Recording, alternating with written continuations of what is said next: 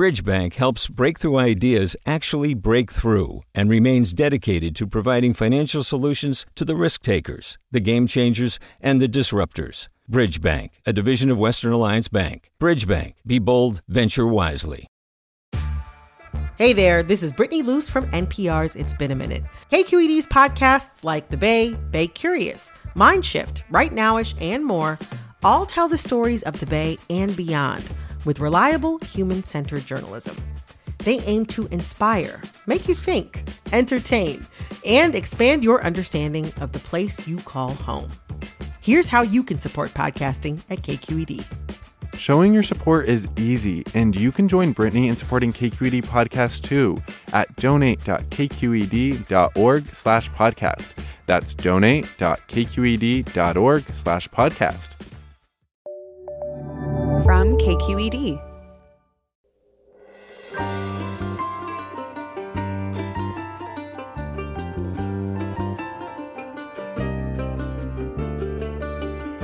From KQED in San Francisco, I'm Ariana Prehl in Fermina Kim.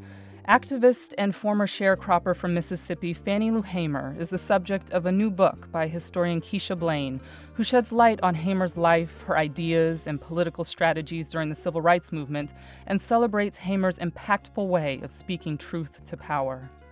We are sick and tired of being sick and tired. For so many years, Negroes have suffered in the state of Mississippi. The book is titled Until I Am Free, Fannie Lou Hamer's Enduring Message to America. And as the fight for voting rights and equality continues this century, Blain joins us to talk about the lessons we can take from Hamer's fight in the last. That's next, after this news. This is Forum. I'm Ariana Prehl in Fermina Kim. In 1962, Fannie Lou Hamer was a 44-year-old sharecropper with a sixth-grade education living in rural Mississippi when she had a political awakening, an awakening that propelled her into a life of activism, fighting for voting rights, fighting against white supremacy and state-sanctioned violence, and speaking the cold, hard truth about inequality everywhere she went, sometimes enduring brutal physical abuse from police and private citizens for doing so. Hamer's story is significant to the history of civil rights in the U.S., and historian Keisha Blain spotlights it in her new book, Until I Am Free, Fannie Lou Hamer's Enduring Message to America. Welcome to Forum, Keisha Blain. Thank you so much for having me. And thank you for this book. You know, Fannie Lou Hamer has such a powerful story, but it's not one that's really been lionized the way the stories of Martin Luther King Jr. or Malcolm X or Rosa Parks have. I'd love if you could start by sharing who Fannie Lou Hamer was before she became an activist. Absolutely. Fannie Lou Hamer was a sharecropper from the state of Mississippi. And one of the things that I emphasize in the book is that she did not become an activist until she was 44 years old. And so she spent the better part of her life working from sunup to sundown on a Mississippi plantation. As I describe in the first chapter, she was lured into sharecropping at the age of 6. And so this was, for those who might not be familiar, a labor system. Yes, please expound on exploitation. Right. And so in the aftermath of the Civil War, with the end of slavery, with, of course, as we know, with the passage of the 13th Amendment, the system of sharecropping was introduced. And this was, it's important to recognize that this was a system designed by white landowners. And the idea was that Black people would still be able to work on the plantations. It kept them in a system of dependency and debt. And Fannie Lou Hamer's family was one of so many families, not only in Mississippi, but across the South, working in the system whereby they were cultivating the crops, but not owning the crops, certainly not owning the land, and only receiving a share of what they cultivated. And oftentimes even having to pay additional fees for the tools they were using, as an example. So this was a system of exploitation, and Fannie Lou Hamer lived in this context leading up to August of 1962, when she attended a mass meeting and learned about her rights to vote as a citizen of the United States. And she had been working since she was 6 years old. Is that correct? Exactly. One of the, I think, really sad stories that Hamer tells is how the white landowner approached her at age 6 and lured her into a life of sharecropping. He promised her that if she would pick cotton, that he would give her some candy. And of course, she was only 6. She certainly did not understand the full implications of what was going on. She readily agreed to do it. And once she started picking cotton at that age, she never stopped. And how did that impact her ability to go to school? It impacted her greatly. Fannie Lou Hamer ultimately received a sixth grade education. She did attend school for several years, but it was uneven because oftentimes she would only be able to attend school when the season was not as busy in terms of cultivating cotton. And by the time she made it to about the sixth grade level, she needed to stop attending school in order to help her family. They were struggling to make ends meet. Unfortunately, she did not have a whole lot of formal education. But as I show in the book, she was absolutely brilliant. She read as much as she could read. Whenever she learned something new, she worked to tell others. And she ended up being a force and such an influence in the movement, despite the limited formal education. And so you mentioned SNCC, the Student Nonviolent Coordinating Committee, coming to town, and that was the spark for her. Can you talk about that part of her story? Absolutely. In August 1962, Fannie Lou Hamer attended a mass meeting at a local church. She was not sure that she would attend, but a friend encouraged her to go. And this was a meeting that was organized by the activists in the Student Nonviolent Coordinating Committee, which was an interracial civil rights organization that played a vital role in the expansion of Black political rights. And at this meeting, Fannie Lou Hamer heard about several things, particularly about the right to vote as a citizen of the United States. According to Hamer, she had no knowledge that she could, in fact, vote as a US citizen. And this is not surprising when you think about the lengths to which white supremacists went to block people from having access, particularly Black people from having access to the ballot box. But when she learned about the Reconstruction Amendments in particular, she was excited because she saw the possibilities before her. She recognized that she could cast a ballot and therefore overturn, or at least attempt to overturn systems, in unfair policies and practices and laws that had been in place for decades. So that became a political awakening for her. And from August 1962 until her passing in 1977, Hamer worked with SNCC. She was a field secretary for the organization and worked closely with individuals like Bob Moses, Ella Baker, and many others. And she really kind of goes into the spotlight at the Democratic National Convention in 1964 for her testimonial. We'll have a bit of that we can play in a moment, but what she describes, she's going to testify about her experience of going to try to register to vote and what she endured. We don't have that part of the speech included, so can you kind of give us a little bit of the background of what happened when she and others were confronted by police? Yes. So, as I mentioned, Fannie Lou Hamer joined the movement in August 1962. And one of the very first things that she did was volunteer to attempt to register to vote. SNCC, they were trying to organize people, certainly in the Mississippi Delta. And Fannie Lou Hamer was one of the individuals who traveled to a courthouse in Indianola. The plan was that they would attempt to register to vote, recognizing that they could, in fact, do so according to the Constitution. Of course, what we know through the history is that there were all of these strategies in place meant to stop people from actually exercising their right to vote. And in particular, Fannie Lou Hamer encountered resistance.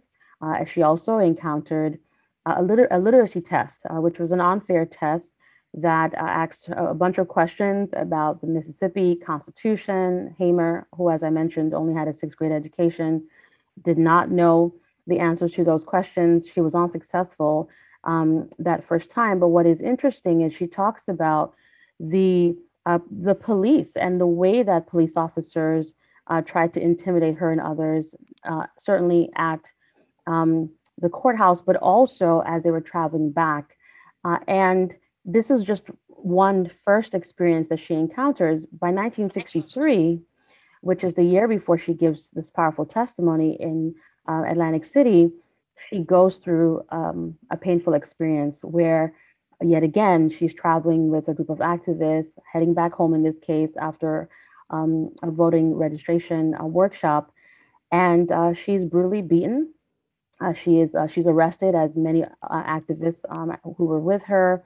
They're taken to a prison cell in Winona, Mississippi, and there Hamer endures a brutal beating that actually leaves her with kidney damage, a blood clot in her eye. It worsens a limp that she had developed in childhood. And by the time she makes it to the 64 convention, she's talking about all of these things. She's talking about state-sanctioned violence. She's talking about voter suppression and pointing out to people, listen, Black people are being treated as second-class citizens. They cannot vote, and here's why.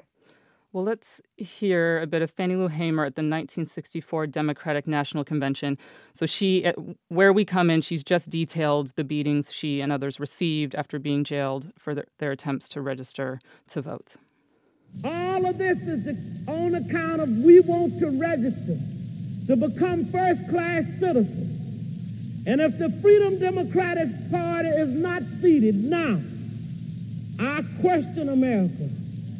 Is this America, the land of the free and the home of the brave, where we have to sleep with our telephones off of the hook because our lives be threatened daily, because we want to live as decent human beings in America? Thank you. Again, that was Fannie Lou Hamer at the 1964 Democratic National Convention. And this was really a speech that just people took notice, including President Lyndon B. Johnson, who was a little rattled by her testimony. Mm-hmm. Absolutely. You know, Fannie Lou Hamer was such a powerful speaker. When she spoke, it was hard not to take notice. You had to listen, and more to the point, you were moved by her words.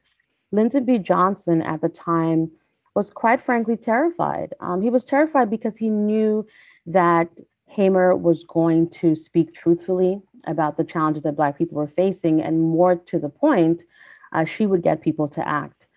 He tried to divert attention away from her speech by calling it an impromptu press conference at the time.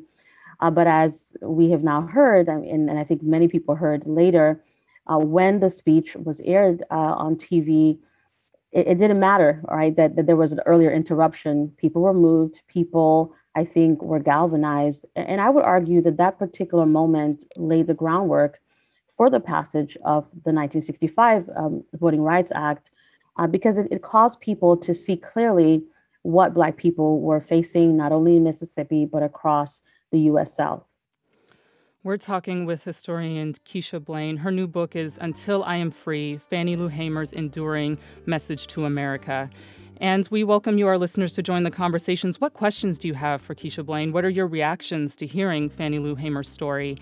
Call us now at 866-733-6786. That's 866-733-6786. You can also get in touch on Twitter and Facebook. We're at KQED Forum, or email your comments and questions to forum@kqed.org. We'll have more after the break. This is Forum. I'm Ariana Prale, and for Mina Kim.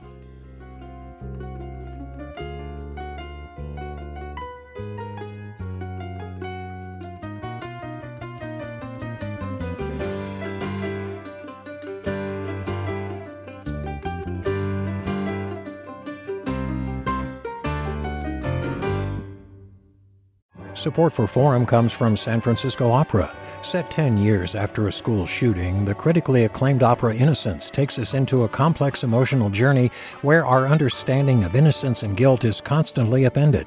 Kaya Sariaho's ethereal score collapses the past into the present as a community of survivors grapple with how to move forward. Don't miss the highly anticipated American premiere of Innocence, June 1st through 21st. Learn more at sfopera.com. We've all got those parts of our house where the internet just won't go. Well, if you had wall-to-wall Wi-Fi from Xfinity, you could worry less about dead spots. Because with wall-to-wall Wi-Fi from Xfinity, you get fast speeds, reliable connection in every room, and power for all of your devices, even when everyone's online. That's wall-to-wall Wi-Fi only with Xfinity. Restrictions apply, not available in all areas. Actual speeds vary. Welcome back to Forum. I'm Ariana Prale in for Mina Kim. We're talking with historian Keisha Blain. Her new book is Until I Am Free, Fannie Lou Hamer's Enduring Message to America. Blain is also an associate professor of history at the University of Pittsburgh and a 2022 New America National Fellow. And we're talking about the life and legacy of Fannie Lou Hamer. Keisha Blain, you write about Hamer, how Hamer was intentional in using her voice to talk about what was hidden under the covers, experiences that she had with state-sanctioned violence, for example. She talked about them explicitly, as we heard a little bit in her speech. And, it wasn't the melodical oratory of Martin Luther King Jr. She wasn't one for metaphor either. It was raw, unvarnished testimonial truth. Can you talk about why that was so significant? Yes, I think it's one of the aspects of Hamer's story that truly resonates with me because Hamer spoke truth to power, right? I mean, that's one thing. But also she told it like it was. And we often talk about speaking directly to problems or being, radically honest. She encapsulates what all of that means because of her experiences and also because of her background and the fact that she had limited formal education. There's a way in which she would point out a problem and she would not worry about mincing words. She would not make it rosy. This was not a person who paid any attention to what we talk about today. And, as the politics of respectability, this was someone who simply called it out as she saw it. And that made a lot of people uncomfortable. But the irony is that though it made many people uncomfortable, I think it compelled many people to act. After you had an encounter with Hamer and she would tell you exactly what you were doing wrong or what was, wrong about your approach, you could feel bad in the moment, but it stayed with you and you had to reflect and you had to begin the process of transformation. So I think that this particular aspect of Hamer's life and her story is a meaningful one. People could relate to her. They trusted her because they knew that she was authentic, that she didn't sugarcoat. She told you the truth always. And so you felt like you would always get the answer that you knew would be most useful for you. And so I think collectively, all of these things made her stand apart, even though it also marginalized her from other activists who saw her as different. And you titled the book Until I Am Free, which is taken from one of her frequent sayings, until I am free, you are not free either. It was a simple phrase, but it held so much understanding of the interconnectedness in the struggle for freedom and inequality. Can you speak some more about that? I know we have the terms like intersectionality now, courtesy of Dr. Kimberly Crenshaw, but Hamer was on that wavelength as well at her time. Absolutely. I think it's important to recognize Hamer as one of the foremothers of intersectionality. As you point out, this is a term that we don't use until 1980s onward because of the scholarship of Kimberly Crenshaw.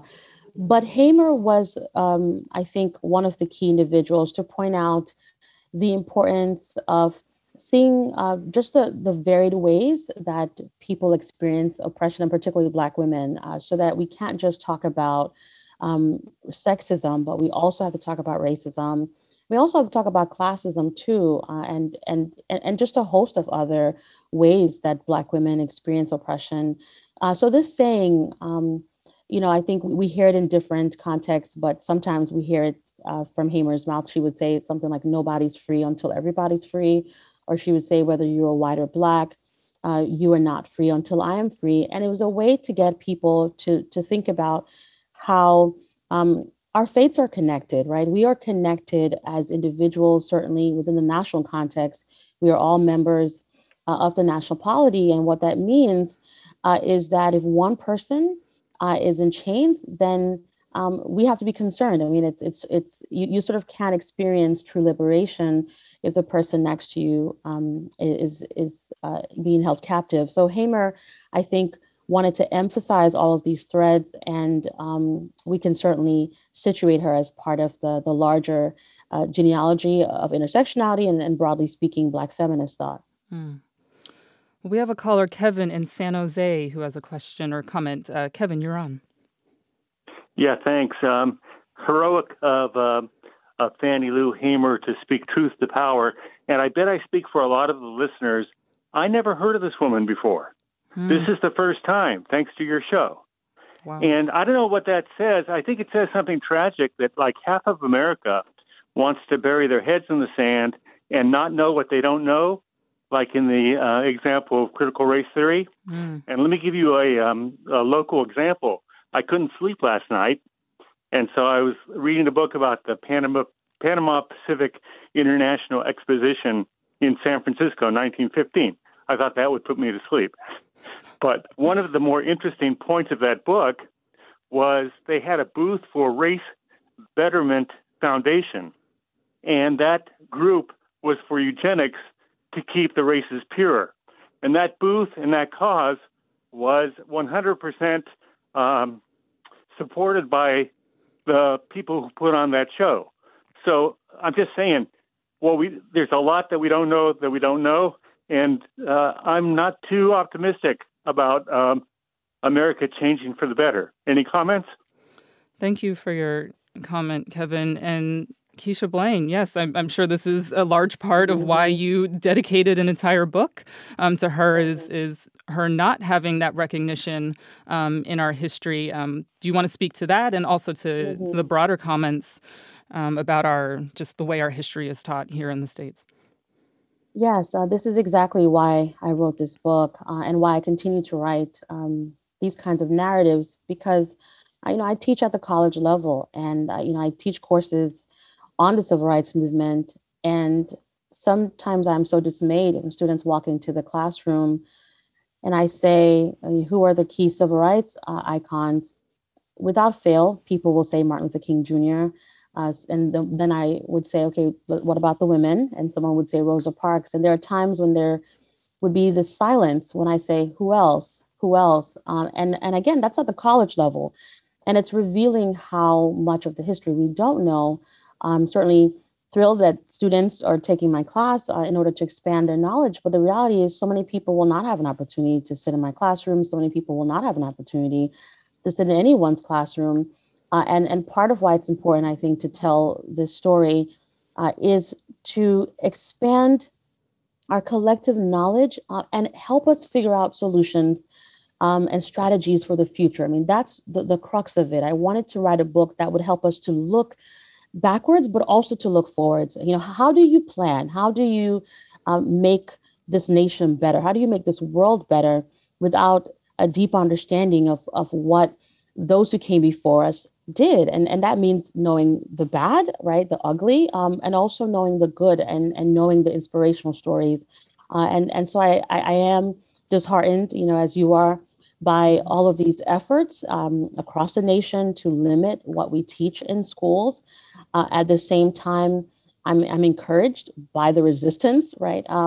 That people are standing up and saying, no, we want to tell the full essence of our history, even the ones that make us feel uncomfortable, because that's the only way we can be better and strategize to build an inclusive democracy. Well, let's go to another caller, Lisa in San Carlos. Lisa, you're on. Hi there. Thank you so much, Professor Blain, for writing this book and bringing Ms. Hamer's life to so many people. What I'd love to have you comment on is one of the reasons that Ms. Hamer was at that convention was that she was defending or supporting the Mississippi Freedom Democratic Party, which was an alternative to the traditional Democratic Party. And it was her party was, or her organization was challenging the norms of the conservative Democratic Party. And I would love you to speak to that. In the quote that you played from Ms. Hamer, she said, the Mississippi Freedom Democratic Party wants to be seated at this convention. And so it would be great for you to speak about that, please. Thanks, Lisa. Yes, that's a perfect segue for a question that I wanted you to speak to is definitely talking about her role in co-founding the Mississippi Freedom Democratic Party, also her run for Congress within that platform. Can you talk about that part of her work?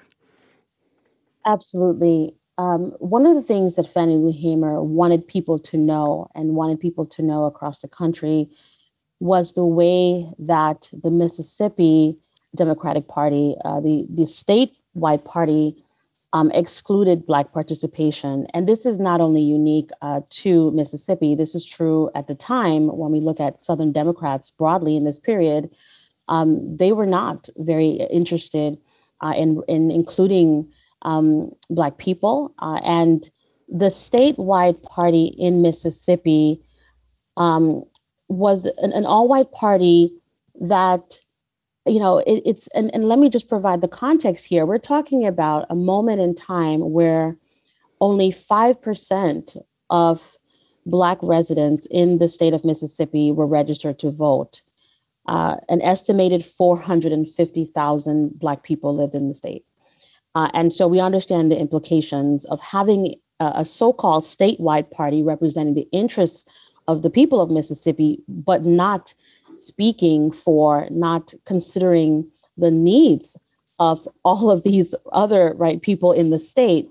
And Fannie Lou Hamer wanted to, certainly change all of that. When she showed up in Atlantic City in August of 1964, she shows up, as you point out, as a representative of the Mississippi Freedom Democratic Party, which had provided an alternative and also a space in which to say to others, listen, the problem isn't that Black people are not interested in electoral politics. The problem is that you are blocking us from full participation. And she wanted to shame the statewide party. And she was really calling upon the Democratic Party on a national level to take a stand and to seat the Mississippi Freedom Democratic Party to show that they were, in fact, committed to an inclusive vision. Well, obviously, they struggled to do so and only offered to Hamer and the other delegates 2 seats, 2 symbolic seats that ultimately did not hold much weight. These are non-voting seats, and Hamer resisted that. She resisted that because she knew that it was just mere symbolism. She didn't want symbolism. She wanted actual changes, and so she ended up, I think, in that particular moment, even getting into skirmishes with other civil rights leaders who worried that, if Hamer kept pushing and if she wouldn't bend, if she wouldn't compromise, that it would ultimately make it hard to strategize, with Lyndon B. Johnson and also to collaborate with the National Party moving forward. But she held her own. And I think, as I mentioned earlier, I spoke about her laying the groundwork for the passage of the Voting Rights Act. The reality is that the Voting Rights Act would not have been passed in 65 were it not for someone like Hamer calling attention to the hypocrisy, calling attention to the ways that Black people were being excluded and demanding better. I'm going to go to another cut that's actually related to this. She was being interviewed actually in Berkeley, California, by journalist Colin Edwards in 1965. And she was talking about her hope for the future of the party. Are you hopeful of the future for your party politically? Yes, I'm hopeful for the future of this party because all across this country, we have young people that's very aware of what's going on in this country. Would you be standing for election at the next congressional elections? Well, we plan to run people, In fact, we have people in Sunflower County where I live, as we hope to run for circuit clerk in Sunflower County. And we will be having people to run all over the state for state election, county, on up to the United States representative and senators too. something that stood out to me in listening to some of her recordings and in reading your book was the way that she spoke about young people and also, talking about local office and really just having that grassroots understanding of how to build power from the ground up. Can you speak about her approach and philosophy around that? Mm-hmm. Well, I have to say that she really loved young people, and it's so remarkable to me because oftentimes when we see interactions, I think, and this is true even in the contemporary moment, we can see generational differences and divides, whereby older activists may sometimes have differences of opinion, with younger activists, and that can sometimes cause skirmishes. What's interesting about Hamer is that she was always trying to learn from younger activists. And so she mentored, she supported, but she also listened and took their ideas seriously. And I think there's so much we can learn in that context. But to the larger point about leadership, what I also find extraordinary about her is how much she emphasized this notion of grassroots leadership. And this, of course, comes from her involvement in SNCC. It comes from, her own relationship with Ella Baker, who was the visionary of SNCC. And it was this idea that every single person had something to offer. It's the idea that you cannot simply come into a space and appoint, one or two individuals as leaders and say, okay, we have to only listen to these two individuals, only they know best because perhaps they have, unique experience or perhaps they have certain credentials, but more so that we have to give ordinary people, and particularly within local context, the space in which to strategize among themselves. It was about not centering the one or two charismatic leaders, the one or two people who always show up on the news and the folks who we see as representatives, to shift from that model and think more collectively about getting people involved so that they too are part of the process of strategizing in order to move their communities forward, as well as the nation forward. And I think that particular perspective was so powerful. And I would argue one that we can learn from in the contemporary moment, where there's still a lot of discussion about, who's leading the movement, who's doing this, who's doing that. And oftentimes I tell my students, while we're turning around looking for the leader to guide us, sometimes the answer is the person in the mirror, right? You're looking for someone else to tell you what to do. And yet the question is, what do you have to offer in the moment that could potentially be the solution that you're looking for? And we're coming up on a break soon, but we can start this conversation. Another aspect that was really key in her values was her faith, was a big role in her activism. Can you start speaking a bit about the role her faith played in her activism?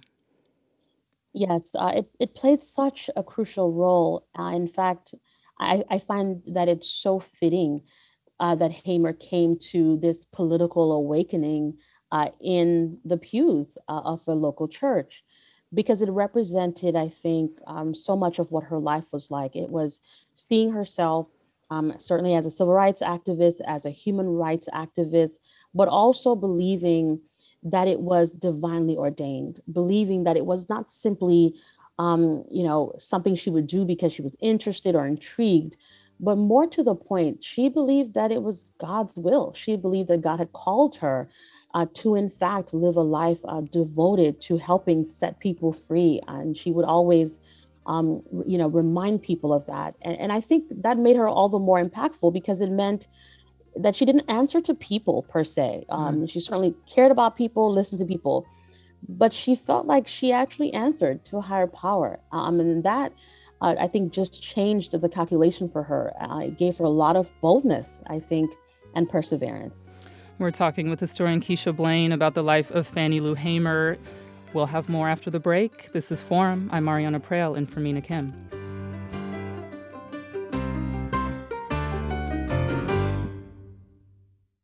Support for Forum comes from San Francisco Opera. Set 10 years after a school shooting, the critically acclaimed opera Innocence takes us into a complex emotional journey where our understanding of innocence and guilt is constantly upended. Kaya Sariaho's ethereal score collapses the past into the present as a community of survivors grapple with how to move forward. Don't miss the highly anticipated American premiere of Innocence, June 1st through 21st. Learn more at sfopera.com.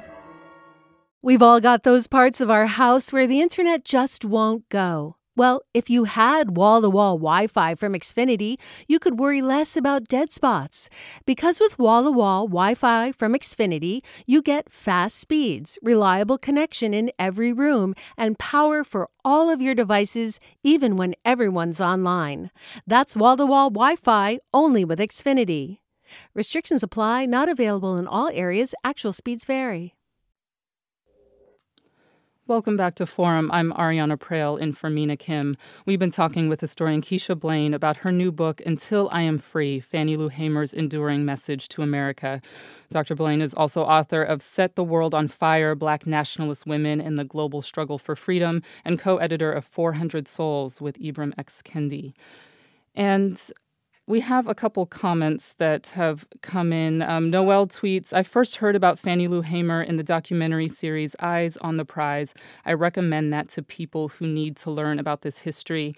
And actually, before I go to the other comment, I wanted to play another cut of Fannie Lou Hamer that we have. It's one that actually circulates a lot on social media and was particularly poignant last summer when the uprisings after the killing of George Floyd. Let's hear that cut. The flag is drenched with our blood because, you see, so many of our ancestors was killed because we have never accepted slavery. We had to live on it, but we've never wanted it. So we know that this flag is drenched with our blood. So what the young people are saying now, give us a chance to be young men, respected as a man, as we know this country was built on the black backs of black people across this country. And if we don't have it, you ain't gonna have it either, because we gonna tear it up. That's what they saying. And people ought to understand that. I don't see why they don't understand that. They know what they've done to us. All across this country, they know what they've done to us. Again, just so powerful anytime that I've heard that of her, speaking. And again, you hear her speaking about young people and on behalf of young people and their pain. And in your book, it is a blend of biography and social commentary, where at moments you draw direct lines to Sandra Bland, to Breonna Taylor, and to the origins of the Black Lives Matter movement. What lessons do you take from her in terms of movement building and what we see today? So many lessons. I think one aspect which I mentioned earlier, I keep reflecting on this notion of grassroots leadership. There was a moment last year where, every time you would put on the television, there would be some leader, giving commentary about the uprisings. Oftentimes the tone would be one of critique, people criticizing those who are in the streets, making demands, just constantly criticizing. And I thought a lot about Hamer and the way that she was always careful not to criticize, but to listen. Hamer was not a Black nationalist, but she never condemned Black nationalists. When people would say to her, what do you have to say about people who are calling for Black power? Look at what they're doing, look at what they're saying. She would say, you need to focus on the oppressor. Do not find yourself ever in a position where you are criticizing those who are being oppressed and telling them how they need to fight their oppression. And I think, what we saw in the last year, I think, was a moment where we needed to think about this notion of grassroots leadership, where we focus on what people are saying. We don't have to agree. We don't always have to agree. We don't even always have to understand immediately, but we have to listen. And when we stand up and say, these people are wrong, it is absolutely terrible that folks are in the streets, demanding change this way, or criticizing people if they're talking about their reservations with the national anthem. All of these things, I think we have to be mindful that when people call out problems, the response cannot be let's critique. The response has to be let's listen. What's the problem? How do we fix it? And I think Hamer's legacy is one of getting us to that place. I certainly hope that people will follow and her leadership in that way. Again, we're talking with historian Keisha Blain about her new book, Until I Am Free, Fannie Lou Hamer's Enduring Message to America. And you are welcome to share your comments and questions about Fannie Lou Hamer's story or reflections about hearing it. And if you're a grassroots activist, is there an aspect of her story that particularly resonates with you? Give us a call at 866-733-6786. That's 866-733-6786. You can also get in touch on Twitter and Facebook. We're at KQED Forum, or email your comments and questions to forum@kqed.org. This listener writes, are there any current activists or movements that seem to be carrying on the spirit of Fannie Lou Hamer's activism? Any that give you the most hope for creating change? That's a great question. So many. Stacey Abrams immediately comes to mind. When I think about the work that she is doing constantly, particularly around challenging voter suppression, I think immediately about Fannie Lou Hamer. I think about just a number of initiatives that she's doing, voter suppression being key, but also addressing economic justice. This was something that Fannie Lou Hamer was so committed to, as I explained in the book.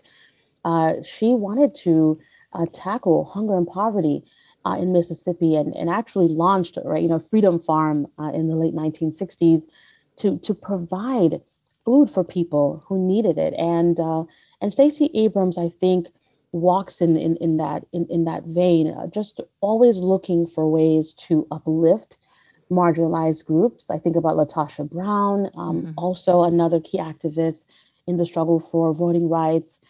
So many Black women in particular who I think are carrying forward Hamer's message and really showing us the importance of caring for those around us. That's key. Yeah, Representative Cori Bush in Missouri was someone that came to mind for me as I was reading your book, just coming directly from the grassroots and saying, hey, I'm going to run for Congress, and noting that Fannie Lou Hamer was specific in saying, I'm running because I want to show that Black people can run and that we can be in office, and someone who looks like me and has my background and has my education, I can do this, we can do this. And also, I'm just thinking in the Bay Area, there's Moms for Housing, which also just kind of took up a mantle fight around housing. And I believe you mentioned Mothers of the Movement before being another one that has those echoes. Absolutely. So many, I think, contemporary examples of how Black women in particular, and this is something that we can't take lightly because, as I point out in the book and in other contexts, we're talking about individuals who often find themselves at the bottom of the socioeconomic ladder. Black women are constantly, to this very day, no matter how qualified and accomplished, are not being paid, at equal levels compared to other groups. And this is yet a group that I think, despite an array of challenges, are pushing forward, trying to come up with solutions, trying to use their voice, whatever resources they have, to not only make things better for other Black people, and that's what I always say that is so important in this story, but to make this nation better for all of us. When Black women succeed, all of us do by extension. I think that's the message that Fannie Lou Hamer wanted to convey, and I hope people take seriously. Well, let's go to caller Chris in Woodside. Chris, you're on. Thank you. I'm originally from Chicago. I knew Fannie Lou reasonably well. I went down to her home in Ruleville a couple of times. Wow. The American Freedom from Hunger Foundation in Washington, through its operations all over the U.S., raised money for the Freedom Farm, and that allowed former sharecroppers to own and operate a co-op farm in Ruleville, and it was remarkably successful. One other thing I would say about Fannie Lou, and I drove her around Chicago to many places in those years of 69 to 71. Fannie Lou was able to learn enough about the FHA 235 and 236 program to build well over 100 homes in Ruleville. And she made a point to give exactly half of those homes to poor blacks and half of it to poor whites. She was politically astute, and she knew the benefits of doing that, not just helping people, and she was very even-handed, but also the benefits of treating everyone equally. She was really dedicated to that. Thank you for sharing that, Chris. I'm actually getting really moved right now just hearing your direct connection, because it's also a reminder of how recent her story, this history, all is. That was very powerful. Thank you for sharing those stories, Chris. And I heard you kind of along to the points of her, being specific and reaching out to both Black and white folk, and again, this interconnected mission of hers. Can you just any reactions that you have for Chris's call, actually? Yes, it was so beautiful to hear. There was I think a particular moment where Fannie Lou Hamer, she was trying to respond to a number of things, and many people were criticizing her. And one of the critiques that people would throw her way, they would say, all you're trying to do is focus on, Black rights. All you're trying to do is build some Black party. And it was a way for them to suggest that she was just pushing a sort of Black nationalist kind of message. And she would push back. And there's a line that she gave in an interview that stayed with me. She said, "Hunger has no color line." And she says, "I'd walk a mile for any man who is hungry, Black or white." And she meant it. She really meant it. It was something about, and I always marvel at this. I marvel at the strength of a woman who had gone through so much. In 1961, she was a victim of forced sterilization at the hands of a white doctor, right? And I spoke about the Winona beating. I mean, if there's anyone who could have developed some animosity, right, hatred with white people, it would have been Fannie Lou Hamer, but that wasn't her, right? She loved people. And even despite all the pain she went through, she would fight. I mean, if you showed up at her doorstep and didn't matter what you looked like, did not matter your background, and you needed a plate of food, she would open up her door. It was just remarkable, the kind of person that she was, always giving of herself, putting herself at risk, always for the betterment, right, of society, for others. And I think there's something I think that we have to learn because we're at a moment where we focus too much on ourselves, right? I mean, it's always I. And Fannie Lou Hamer's mission is always, what do we need as a collective? And so hearing that story is so powerful because it shows us, right? She's leaving Mississippi, she's in Chicago, she's thinking critically, how do I meet the needs of people? What do I do to make it better? And you're absolutely right that it wasn't, right? It didn't matter your racial background. It didn't matter any of it. If you needed help, she would give you the help that you needed. We're talking with historian Keisha Blain. Her new book is Until I Am Free, Fannie Lou Hamer's Enduring Message to America. This is Forum. I'm Ariana Prale and Fermina Kim. So, yes, you mentioned the forced sterilization, which just shocking and terrible to read about, but was very common at the time. I think you referred to it, or it was commonly known as the Mississippi appendectomy. Black women would go in for a routine procedure for something else and would leave having been sterilized. And there was just so much that her body endured. And we've spoken about some of the beatings, but can you just speak a little bit more to the toll that her activism took on her physically, and how some of that still echoes today?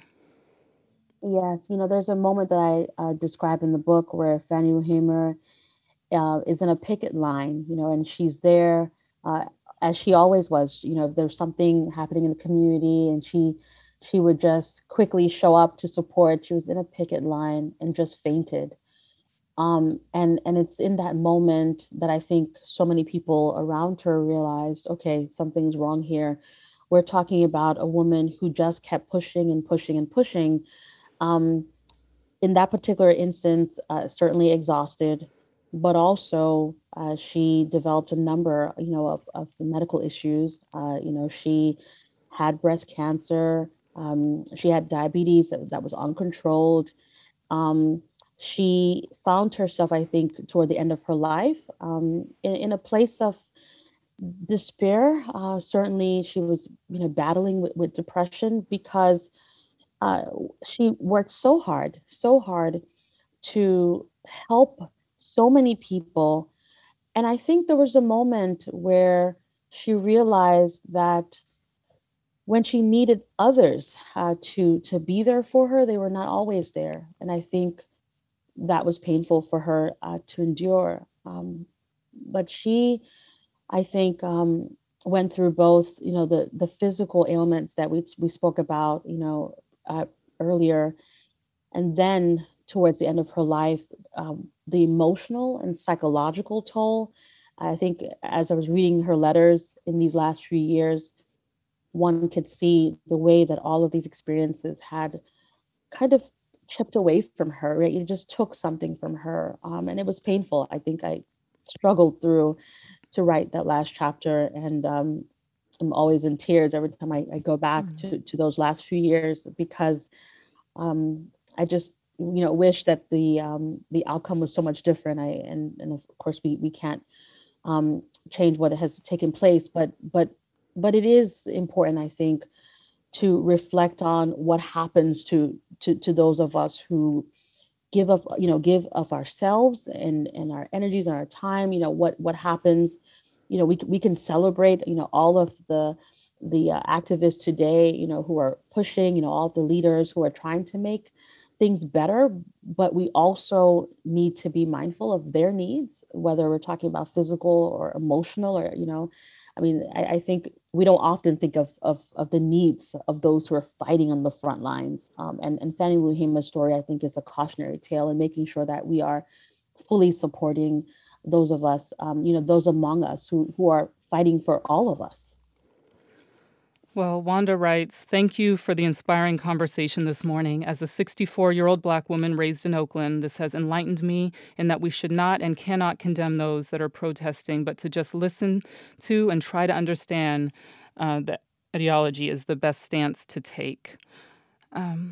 Well, very well said. Thank you, Wanda. And we are going to, I know that you mentioned This Little Light of Mine was a song that was significant in Fannie Lou Hamer's life. And we actually have a version of that by Odetta that we'll be playing to close. But just any final thoughts in the last 30 seconds or so of just the inspiration that Fannie Lou Hamer has had in your own life? Fannie Lou Hamer has transformed me in so many ways. And I think we often focus on what we don't have. It's easy to say, well, I don't have certain resources, or perhaps I don't have certain access or networks or skills. But the question isn't what we don't have. The question is, what do you have? How can you be of service? How can you help this nation move forward? And I think when we figure out the answer to that question, we can live, lives that are impactful and meaningful in so many ways. So I hope people take that from Hamer's story. Dr. Keisha Blain, historian, also associate professor of history at the University of Pittsburgh. Her book is Until I Am Free, Fannie Lou Hamer's Enduring Message to America. Thank you so much. Thank you for having me. Inform is produced by Judy Campbell, Tina Lauerberg, myself, Blanca Torres, and Grace Wan. Susan Britton is the lead producer for the 10 o'clock hour. Our engineers are Danny Bringer, Katie McMurran, Brendan Willard, and Chris Hoff. Our interns are Kimia Akbari and Jennifer Ng. Our executive editor is Ethan Tobin Lindsay, and our chief content officer is Holly Kernan. Have a great weekend, y'all. Let it shine, let it shine, let it shine, let it shine everywhere I go. Funds for the production of Forum are provided by the members of KQED Public Radio and the Germanicos Foundation and the Generosity Foundation. Support for Forum comes from San Francisco Opera. Set 10 years after a school shooting, the critically acclaimed opera Innocence takes us into a complex emotional journey where our understanding of innocence and guilt is constantly upended. Kaya Sariaho's ethereal score collapses the past into the present as a community of survivors grapple with how to move forward. Don't miss the highly anticipated American premiere of Innocence, June 1st through 21st. Learn more at sfopera.com. We've all got those parts of our house where the internet just won't go. Well, if you had wall-to-wall Wi-Fi from Xfinity, you could worry less about dead spots. Because with wall-to-wall Wi-Fi from Xfinity, you get fast speeds, reliable connection in every room, and power for all of your devices, even when everyone's online. That's wall-to-wall Wi-Fi only with Xfinity. Restrictions apply, not available in all areas. Actual speeds vary. All over the country, we need to improve reading in Wisconsin. Schools are changing the way they teach reading. I'm calling for a renewed focus on literacy. We have gotten this wrong in New York and all across the nation. And it's happening because of a podcast. I think your podcast has changed my life. And I'm going to share this podcast with everyone I meet. Sold a Story investigates how teaching kids to read went wrong. New episodes of Sold a Story are available now.